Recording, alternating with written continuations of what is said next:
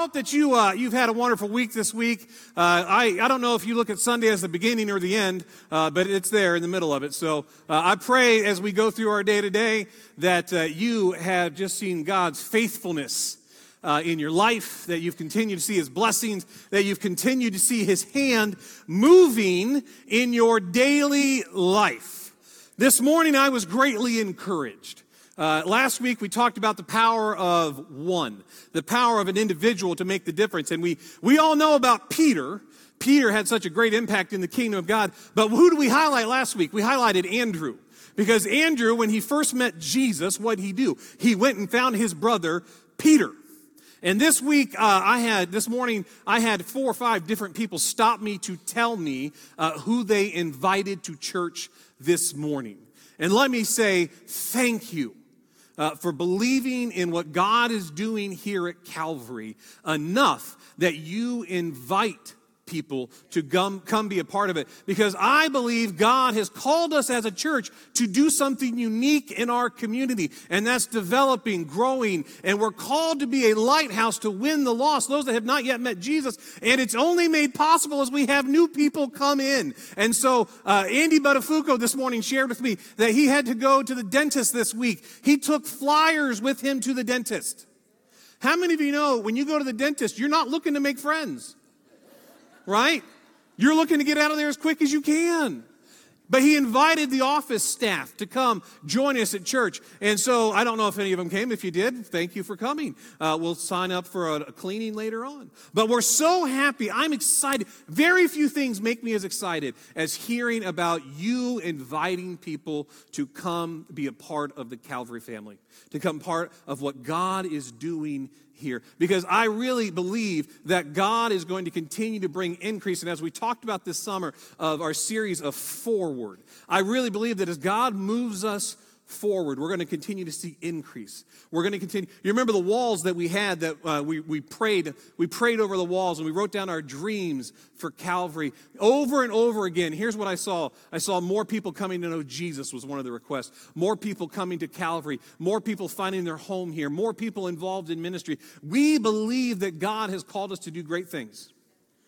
And we believe that we're going to do that together as a family. And so let me just say thank you for believing in where God is leading us and inviting people to be a part of what God is doing. Because God will build His church. Amen? God will build His church. It's 100% God and 100% us participating with God.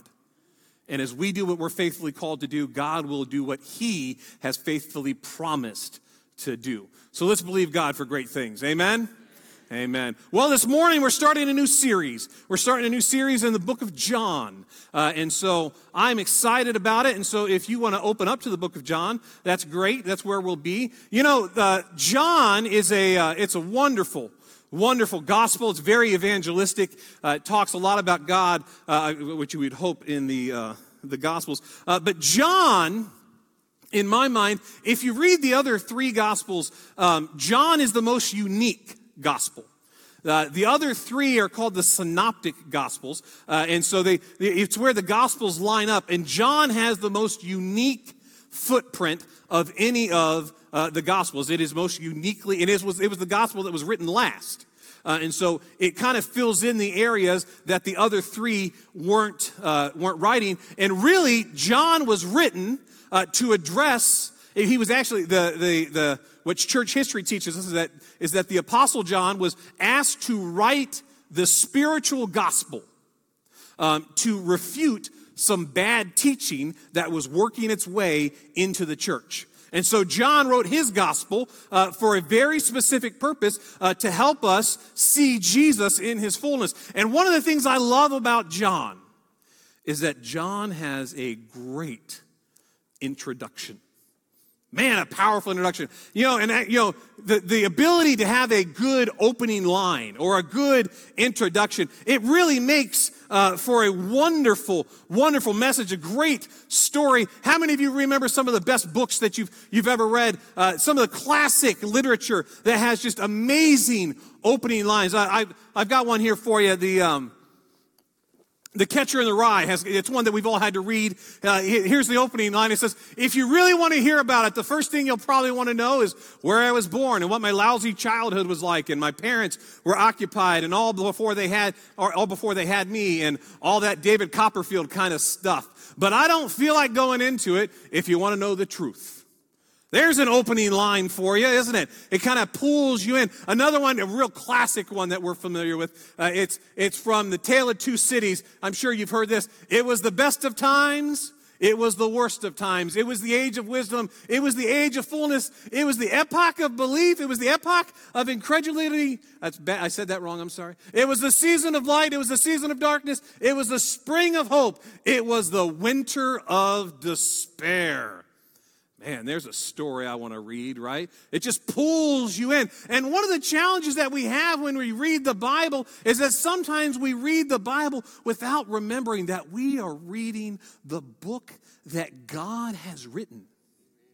We are reading the very story of the birth of the church. We're reading the true account of what God has done. So I thought maybe it'd be helpful if we took the intro to John and we put it kind of how we would introduce it today if we want to understand the impact of what John was saying. And I thought, nowadays it's less about books, it's more about big movies, right? It's more about big movies. And so I thought maybe if we jazzed it up a little bit, it would help to set the stage for the big story that John is telling in his gospel. So if you will just sit back and enjoy the opening of the book of John.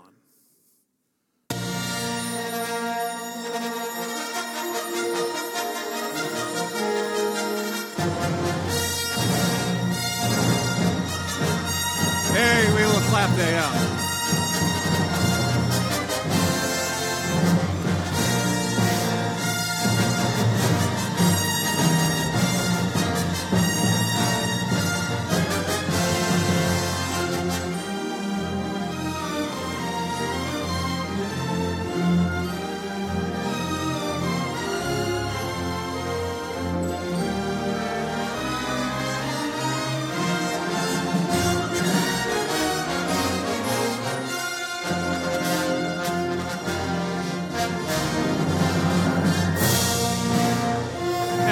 I can work Star Wars in, I really will.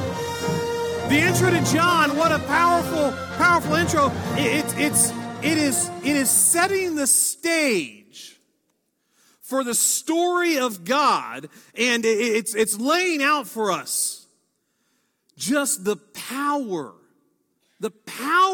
that John is connected to. It's a beautiful thing. Think of it. It's in the beginning. We all know this. In the beginning was the Word, and the Word was with God, and the Word was God. Powerful, isn't it? It's powerful in there. Really, the book of John, like I said, it was written.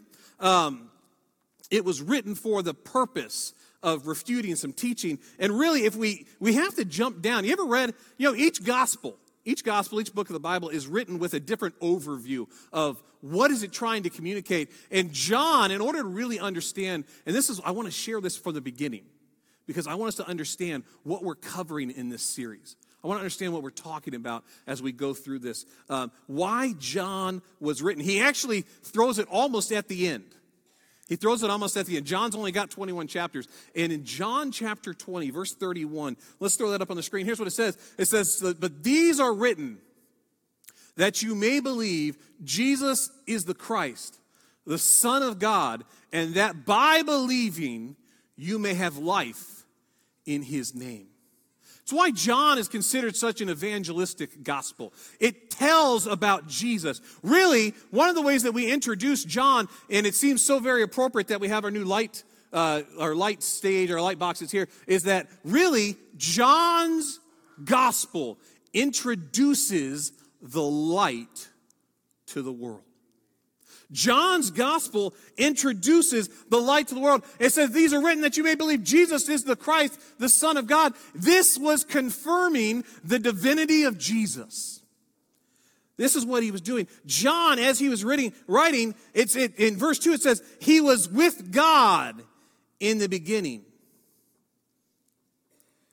He himself was, talking about in verse 6, it says, there was a man sent from God whose name was John. Now this is not the Apostle John, this is John the Baptist.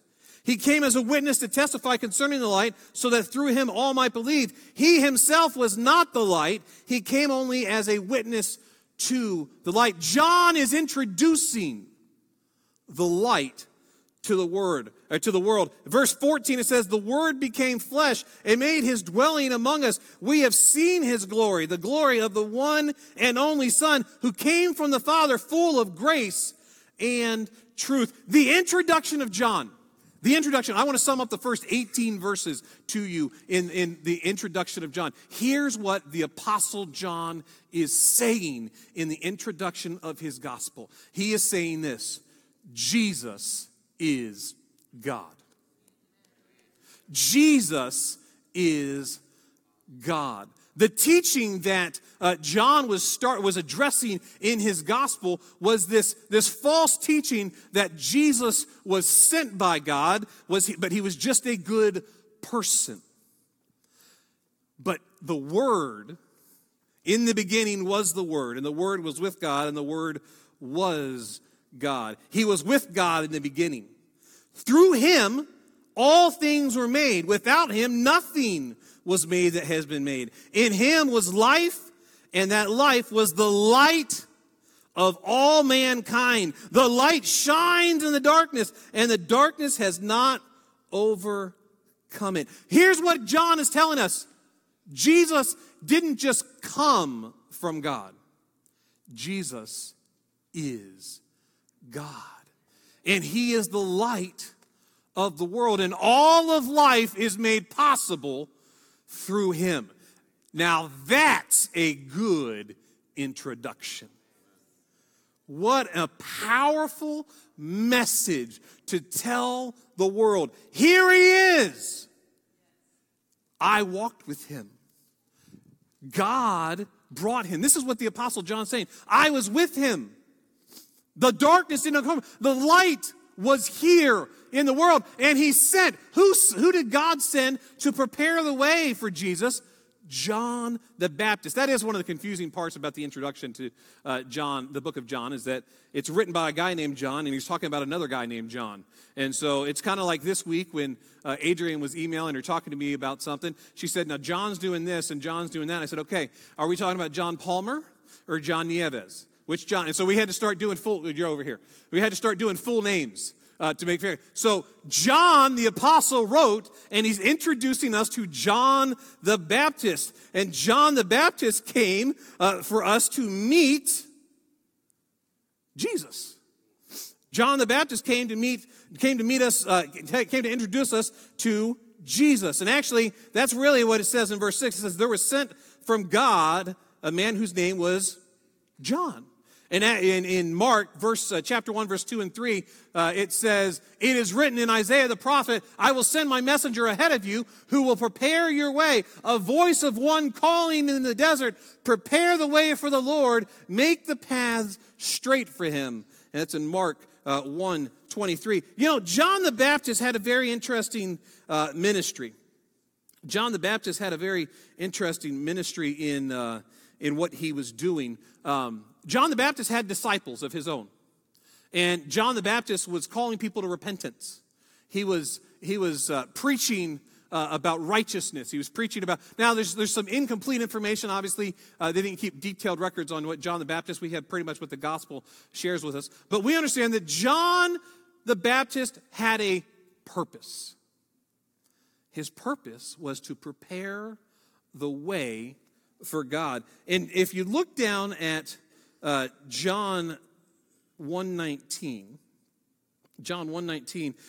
here's what we see in that verse. It says, now this was John's testimony, who was the Jewish leaders in Jerusalem sent priests and Levites to ask him who he was. He did not fail to confess, but confessed freely, I am not the Messiah.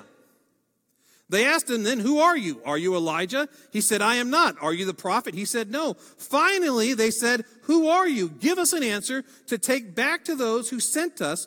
What do you say about yourself?" John replied to the words of Isaiah the prophet, "I am the voice of one calling in the wilderness, make straight the way for the Lord." John the Baptist was sent to prepare the way for Jesus. Now, we have our wonderful introduction of the book of John that tells us that Jesus is God. He's the light of the world. And then we get into the story of somebody that was sent to introduce Jesus, or to make the way for Jesus straight and possible. And that was interesting to me as I was reading it. Because does Jesus really need someone to make the way possible for him to come? He's God. Everything was created to him. Everything was created through him. He was with God from the very beginning because he is God. And so as I was thinking about it, looking at it, here's the thing I came to, is that they weren't making the way straight for Jesus as much as they were making the way straight and clear for the people to be ready to receive Jesus. I think that people had gotten so far off course of where God wanted them to be and had walked away from the message of repentance and purity and the message that Jesus would bring, that they needed a precursor, a forerunner. They need somebody to prepare them to hear the real message of God, the real message that Jesus was bringing. The reality is that God prepares people for a new season. And that's what God was doing through John the Baptist, is that he was preparing people for a new season. God is preparing all of us for a new season. The image that came into my head was that of a farmer. Thus, the tools that I need. You know, farmers use a lot of different tools. They use a lot of different tools. And you know one of the main things that farmers use tools for initially? They have to break up the ground. They have to break up the ground. Has anybody ever kept a garden? You keep a garden? Yeah, I don't keep a garden. Heather, she did a garden this year. She grew tomatoes, and she got a bunch of tomatoes out of it. Green beans. He got some green beans out of it. I don't remember what else she planted, but you know what? Gardening's a lot of work. Anybody that says they do it for relaxation, I think they're lying. I don't think it's true. It's a lot of work because you got to get out there and weed the garden, right? You got to weed it. You got to water it. You got to be out there all the time, you know. My contribution to the garden was I put a little fence around it to keep rabbits out of it as best we could. That was my contribution to her garden. But it's a lot of work. And if you've ever seen somebody out on the farm working, what do? They have to break up the ground. They have to till the soil. Maybe they need a hoe. Some of the harder ground, what are you going to have to do? You might actually have to dig out some rocks. You might have to dig out different pieces. You might have to have a hand tiller. You might have to have a real tiller. You might have to bring in some professionals to help you out. It's a lot of work, isn't it? In order for that ground to be ready to receive seed, what do you have to do? You have to break it up. It has to be prepared to receive something new. That's what God was doing with John the Baptist. John the Baptist was preparing the people of Israel for a new season. He was coming in, and there was a voice in the wilderness that was crying out, "Repent, repent, repent." He was baptizing people. He was doing something different. And he was doing it for the purpose of breaking up the ground. He's breaking up the ground so that they would be prepared for Jesus. It's not so that Jesus would be ready for them. is so that they would be ready for Jesus. You know, we all need that. We all need that. We all need to be prepared for new blessings. We all need to be prepared for new blessings. And in this context, I want you to understand, when I say prepared for new blessings, I mean we all need to be made ready. We all need to be made ready to receive new blessings. When I say made ready, that means there might be things in our lives that need to be broken up. There might be things in our lives that need to be tilled like a garden. There might be things in our lives that need to be trimmed out like a garden. There might be things that we need to pull out like the weeds of our lives. You know, oftentimes we look at trials and difficulties as negative things. What if they are the things that God is allowing us to go through to till up the soil of our lives? What if the challenges of our lives, they're not necessarily things that we want to experience, but I'm pretty sure that if dirt could talk to you, it's never wanted a shovel shoved into it. It's never wanted a rake pulled through it. There's no weed that has desired to be yanked out of the ground. New seasons can be uncomfortable. And the process of being made ready can be uncomfortable. You know, as you see kids as they start to hit growth spurts, if you've had that, they get awkward, don't they? They stumble, they trip, they fall, they eat everything in sight. But growing pains are a real thing. You know, when I was a kid, I had a thing called tendonitis of the Achilles tendon. And so here's what it is. When you're born, your heel bone is not connected to your primary foot bone. And about 12 or 13 years old, as you start to hit puberty, that bone grows in with the other one. And for a period of 4 years, it hurt to walk. And so I had to go to the podiatrist every week for 4 years. And they would tape my foot and pull my heel in tighter to my foot so to help. And we experience growth pains, and they're uncomfortable, aren't they? And when we hit pain, what do we want to do? Let's find the source of pain and stop it. But what if the pain you're walking through is the trial that you need to find a new level of freedom and victory in Jesus? Maybe you're not being buried. Maybe you're being planted so that God can water you and help you grow. See, we have to be prepared for new blessings, but prepared means made ready. Any of us can go, here I am, God, give me something new. But maybe we're not ready to receive something new because we haven't done anything with the old that He gave us. We have to be ready to receive new blessings. We have to be made ready. If you walked out to the field out here and just threw some seed out on the grass, guess what? Some of it would stick. But if you went out there, you tilled up the soil, you watered it, you gave it the right nutrients, the right feed, guess what? A whole lot more of it's going to stick. A whole lot more of it's going to be ready to take root in our lives. And John the Baptist came to help prepare people to receive the newness that God was sending them. But too many of us, we don't want to hear the new things. I've shared it before, and I'll continue to share it because I think it's the scariest statistic I've ever heard in my entire life. That's why I say it over and over again. George Barna did a study that found the average Christian stops growing after 7 years of salvation. That's terrifying. And maybe in life you're looking at it and say, I haven't felt a whole lot of advancement in my life. I haven't felt like I've moved forward. Well, here's a mathematical equation for you. Same actions equal same results. If we do the same things that we've always done, we're going to get the same results that we always have.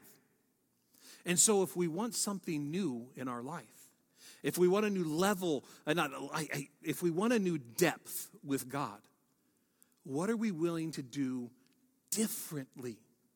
What are we willing to do differently to prepare ourselves so that God can sow new seed into us and it'll take root? It requires us to change stuff. I mean, I'm just going to be 100% honest with you. I mean, you've probably figured that out as your pastor. I'm pretty transparent.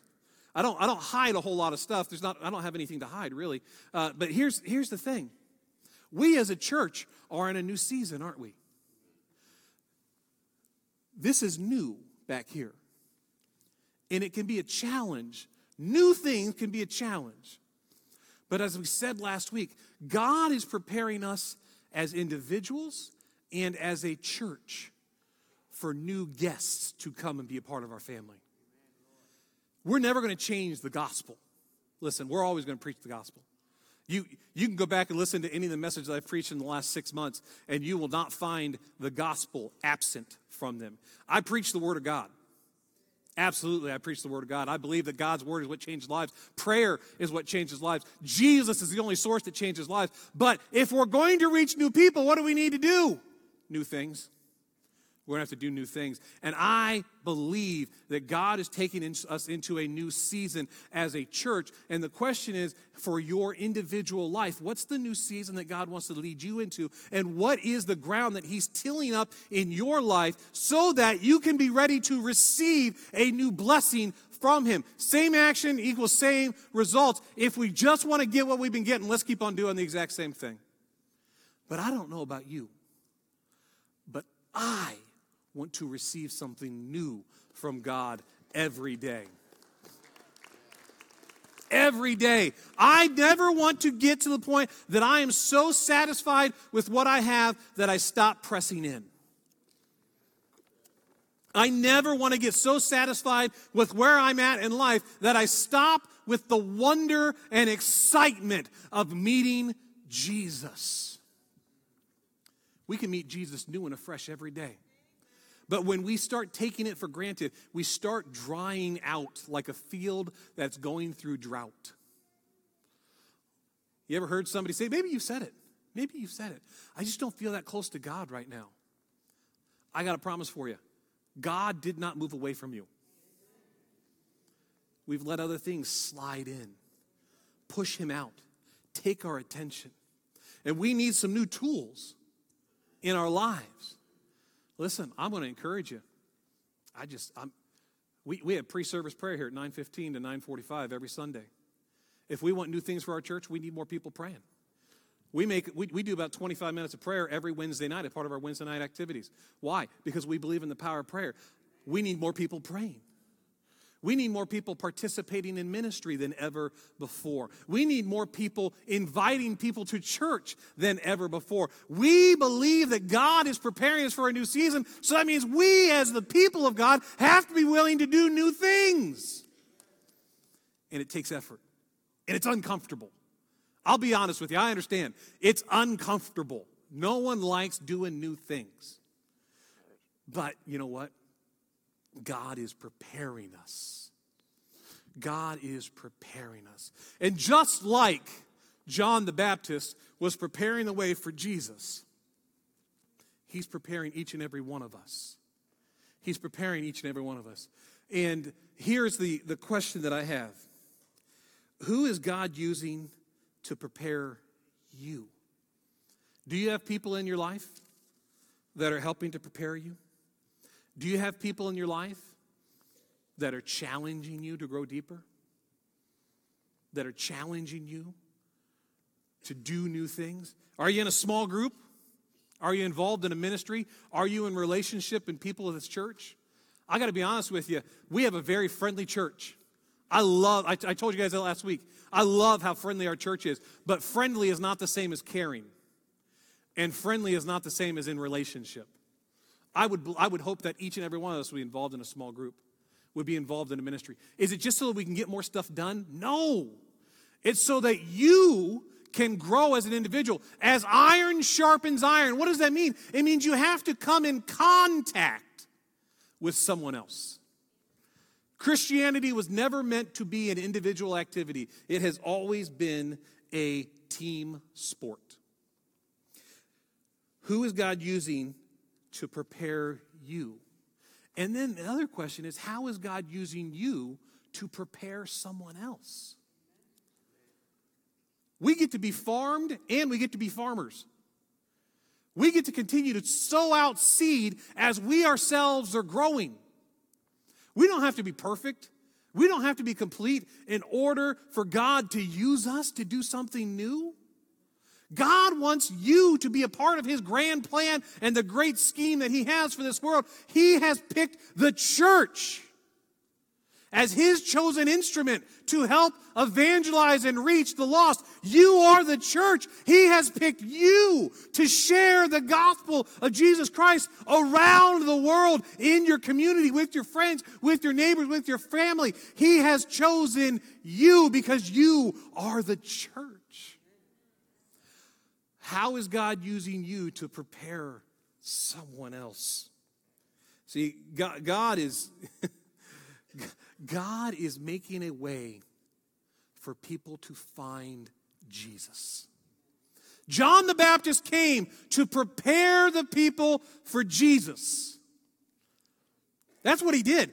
He came to make the way straight. He came to prepare the way for Jesus. And God is making a way for people to find Jesus. And He wants to use you to do it. He wants to use you to till up the soil. He wants to use you to sow the seeds. He wants to use you for the steps of transformation that we all have to experience. And He wants you to do it walking arm in arm with one another.